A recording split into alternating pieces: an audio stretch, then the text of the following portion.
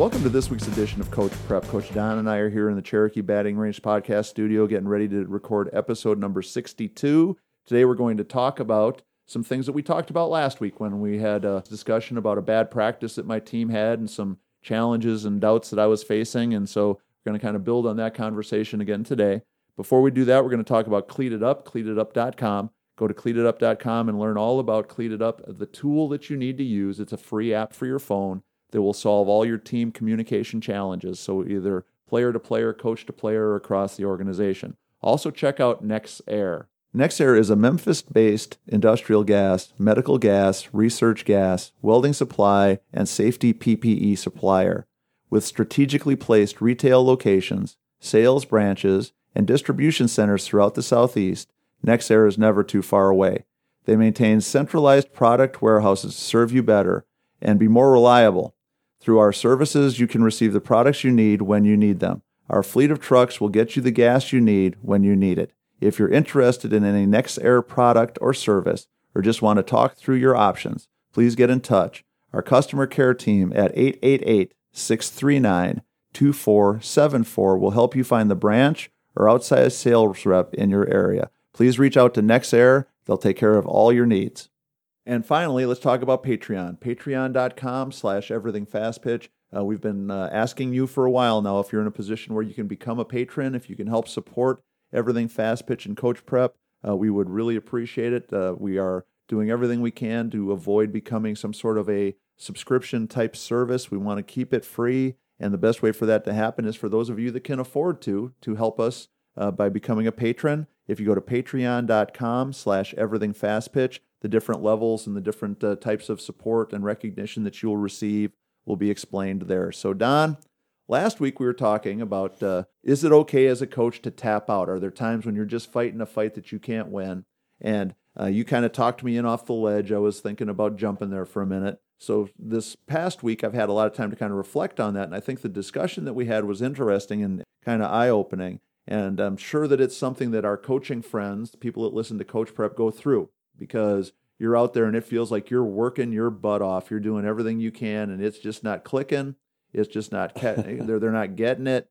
No matter how hard you try to teach it, they're just not learning it. It's this very frustrating conundrum where it leaves you kind of doubting yourself and your abilities as a coach, because it seems like no matter how hard you try, the players just are not connecting with what you're saying. They're just staring at you, looking at you, and it's like, what was that you just said? Was that English you just spoke to me, Coach? But yeah, so that's the background, battle with my confidence after a bad practice. And so what I wanted to think about and talk about today was the realization that I came to that some of that doubt and some of that frustration comes from what I would say are unreasonable expectations. And I think that we have to talk about what's a reasonable level of expectation and really what's unreasonable for us as coaches, and kind of give some background. For our listeners, you know that Coach Don and I spent the majority of our coaching careers coaching at the college level. Right. And because we're coaching at the college level, we had many benefits. We got to see the players all the time. We had the opportunity in certain times of the year to be practicing 5 or 6 days a week, 2 or 3 or 4 hours a day. And we had a lot of time to work on things. And we were also with really talented pretty much players. high-end players, right? Right. The challenge that I've come to grips with, and I think this is what really led to my battle of self-confidence last week, is I'm judging the players that I'm working with now and the progress that we're making from the perspective of all those years of college coaching where I had 20 hours a week to work on something instead of 2 or 3 hours a week. A weekend. And having, the opportunity to work with kids all the time and teaching them the same skills and the same strategies and the same plays that now we're trying to condense down into 15 minutes on one thing and then 30 minutes on another and then 15 minutes on something else. How unreasonable it was for me to be that frustrated by the fact that something that I would have spent hours working on with players in the past was frustrating me that we couldn't get it in 30 minutes. Sure. No, and that makes sense. And I mean, again, you just want to continue to share and give more and do more and spread it out over a bunch of different things too. So that totally makes sense. Right. But good. So from coaching sanity perspective, we need to make sure that we're starting to think about what's reasonable and what's unreasonable, and making sure that our perspective and how we're judging what we're doing and what our team is capable of doing is based on a little bit more reasonable level of understanding. I wanted us to jump into that idea today because, number one, I've gotten kind of past that suicidal state I was in, because the more I've thought about it, it's something that I'm going to continue to work on. All the things that we're struggling with are things that we're going to continue to try to improve upon. But I'm not going to lose my mind if we don't get some of this stuff right away or as quickly as I want us to, because once it dawned on me that some of what I'm asking them to do is really foreign to them. It really is a changing of habits and a changing of what they're used to. It just wasn't logical for me to think that it was going to happen in a couple of practices. And I think a lot of the anticipative pieces of it are more acquired than necessarily just talked about and received so quickly, right? Right. Maybe so they need more opportunity, maybe, right. And I think we just get it. Yeah, we all just need to kind of take a step back and take a deep breath and go, okay, so we made progress. At least they now have an idea of what we're trying to do, even though we're not good at it yet. Yeah. And then if we work on it again, hopefully we'll get a little bit better at it. But if my judgment is going to be, if we're not really good at it after one more practice, I'm going to be back on the ledge, right? Yeah. And so the fact that I was so frustrated isn't their fault, it's my fault, or it's not their perspective, it's my perspective that needed to be adjusted a little bit. And I think that it's a trap that all of us fall into as coaches. The other thing I wanted us to talk about when we talk about reasonable and unreasonable is helping players start to have a better understanding of what's reasonable for them to expect. I guess what's reasonable for them to think that they can accomplish or can do on the softball field.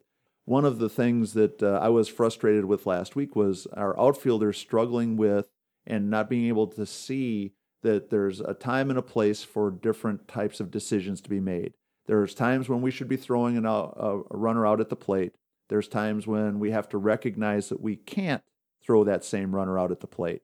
And the more I thought about it, I think one of the challenges is that for many of our players, they really are not aware of what they can reasonably expect to do. For some of them, they field a ground ball in deep center field and they see that runner who's trying to score from second, and that runner is 20 feet from home plate. They've got the ball 150 feet from home plate. In their minds, they don't understand that unless they can throw the ball like 300 miles an hour, it's not happening. They can't throw that runner out. So when we talk about what's reasonable for them is helping them to start to see the game that way and to understand that they have to be aware of what their abilities are, what their limitations are, and to make sure that we're kind of framing what we're asking them to do from that basis. And I think that was one of the things that, again, is adding to a layer of everybody's frustration, because if I'm an outfielder and I really think I can throw everybody out no matter where they're at, I'm going to think my coach is crazy for telling me, well, why did you throw it home? You had no play. Of course I should, because I can get them, right? Right. And if I haven't trained enough, if I haven't worked on it enough, if I haven't been experienced with it enough to know the difference, to realize, to be reasonable, I'm going to be unreasonable.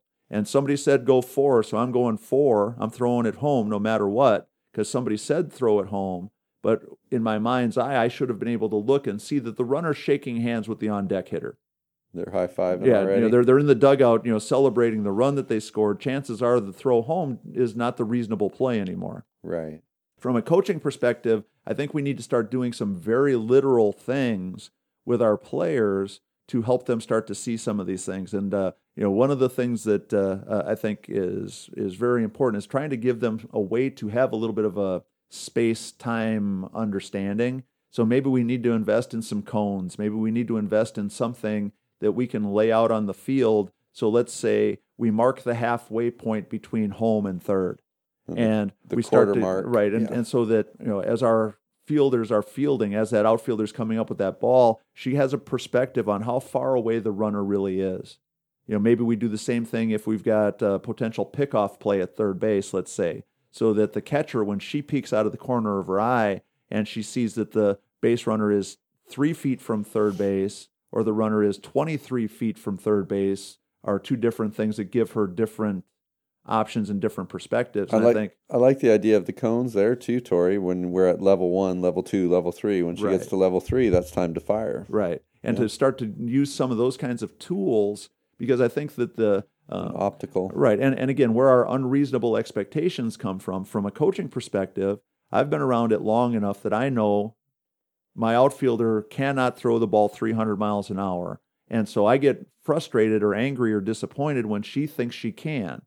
Now, she knows she's really not throwing it that fast, but she thinks that her 60-mile-an-hour throw or 70-mile-an-hour throw can still accomplish the same things. Sure. So if we can start to have some tools and some ways to help them see where that runner really is, kind of the time that it takes for the ball to get from point A to point B, those kinds of things, that it helps us maybe get everybody on the same page a little bit faster. And I think that's one of the things that came out of my moment of doubt last week, is thinking that that's some of the stuff that we really need to do a better job of as coaches, is giving the kids the experience with what that perception is and what the reality is of what they can really accomplish. So I'm seeing multiple learning opportunities here on everything fast pitch. We talked about base running, and just like you're saying, if we've got half of our team starting at second base and working on rounding third to go home, right, that's a nice, easy opportunity for our outfielders to get a gauge on where they do have a chance to still make a play, and when we need to,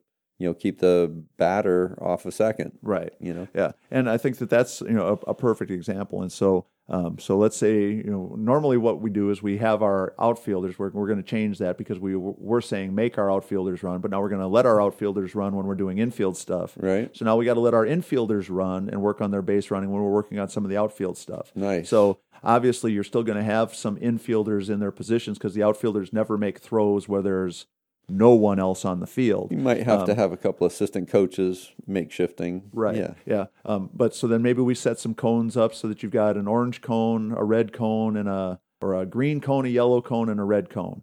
And so that we put those distances out and say, okay, if she's at the red cone or beyond, red means stop, so I'm not throwing her out. Yellow cone means, hey, if I'm coming up and I'm not too deep and I feel good about making this throw, that's the range that I can make a throw. And the green means if she's going and she's still at the green cone, I'm going home, because I know for sure I'm going to throw her out. Those kinds of tools to give those outfielders that perspective. And then we can have the base runners running, trying to score from second on that base hit. Then they're working on the base running aspect of it. They're working on cutting the corners, getting good angles, all that stuff. But then the outfielders get a chance to be reasonable and knowledgeable about, okay, wait a second. I used to think I could throw it fast enough to get her from the red cone, but now I can see that that's not realistic. And if we do those kinds of things enough, then we'll start to pick up on where the plays need to be made and what the choices need to be as we're making those kinds of decisions. And arms get stronger, runners get faster. And, right. And increasing that softball IQ that we talk about all the time, especially if we're using our teammates, because we know them. If I'm the next outfielder in line to try to throw this runner out at the plate, and I look out there and it's Tori, who's the slowest person on the team, well, then I've got a different understanding of what my possibilities might be. So I'm going to get you, Tori. Right. Yeah. Or if it's you and it's the fastest person on the team, then, okay, so that gives me, again, a different kind of challenge. And so it just educates them on what's reasonable for them to expect. I think some of those kinds of things are important. So I think for us as coaches, we need to make sure that we're working on these things, because I think where a lot of our frustration as coaches comes in is things that we think are obvious that the players don't. I find that the longer we coach too, Tori, that we get caught up in that idea that we've covered this, we've done this, right, and I can breeze over it and everybody's got it. Right. But it's not necessarily so. And even if half the team, had been a part of a big thing that we did covering something, a couple of kids missed it. So even last week it could have been something we did that we covered like crazy, and all of a sudden 2 kids that were at taking the ACT or whatever last Saturday and missed practice, all of a sudden they're out there like, well, what do you mean I can't throw it 200 miles an hour? So I constantly have to catch myself on that. But I think that it's important because from a coaching perspective, if we don't want to drive ourselves crazy, if we don't want to spend our time really being frustrated and suicidal and angry and disappointed and all those other negative feelings, we got to start to frame it from a different perspective. We need to be reasonable for what we can expect from the players, for the amount of time and effort and energy that we can put into each team and each topic. Yeah. And then we need to be reasonable in helping our players understand what they can and cannot do, so that instead of being frustrated every single time that outfielder throws the ball home when there is no play, we have to set it up so that it becomes more obvious to her, more clear-cut to her, what is reasonable and what is unreasonable in her expectation of what she can do. And then I think that closes the gap on what we want to see happening and what's really capable of happening. No, I think that's a great plan, Tori, and I think the visual piece is huge. Yeah. When they get to see it and do it, and the cones, and could be buckets, whatever you got. Right. Yeah. And so, coaches, when you're at your darkest hour, when you're about ready to say, the heck with this, I'm going home, if you suck it up, finish it out, and kind of think back through, I think you're going to have kind of the same realization that I had this past week, is that there's a lot of things that contribute to us being frustrated as coaches, and some of it's our own dumbness, it's our own stupidity, it's our own foolishness, but also it's just a basic lack of communication and understanding about what's really expectable and what's really doable for our kids. And so if we start to reframe some of those things and re-examine it, I think we're going to do a much better job. And I think, Tori, you kind of touched on something earlier, too, about effort, what kind of effort the kids are putting forth, both mentally and physically. And last week you talked about asking the kids to grade their performance, right? Whether it's swing to swing or for a whole set, whatever it might be. But at the end of these workouts, too, if we're making the kids be accountable to grade their effort, it's like, what kind of effort did you put forth today? Was it a 100% day, or did you slack? And if they have to verbalize it and go, well, I probably was only about 80% today. Right. Because they know you're watching, too, and they know if you had a good day or not. And right. I think that's kind of a nice way to encourage them to give 100%, because lazy is going to produce lazy. That's what we're going to get in game time, too. Right. And ultimately, the bill gets paid. Yeah. So we want to make sure we're thinking about it that way. it. Don, anything else for Coach Prep today? Nope. I hope everybody has a good week. Okay, so please check out our sponsors, Cleat It Up, Nexair, and our Patreon page, patreon.com/everythingfastpitch.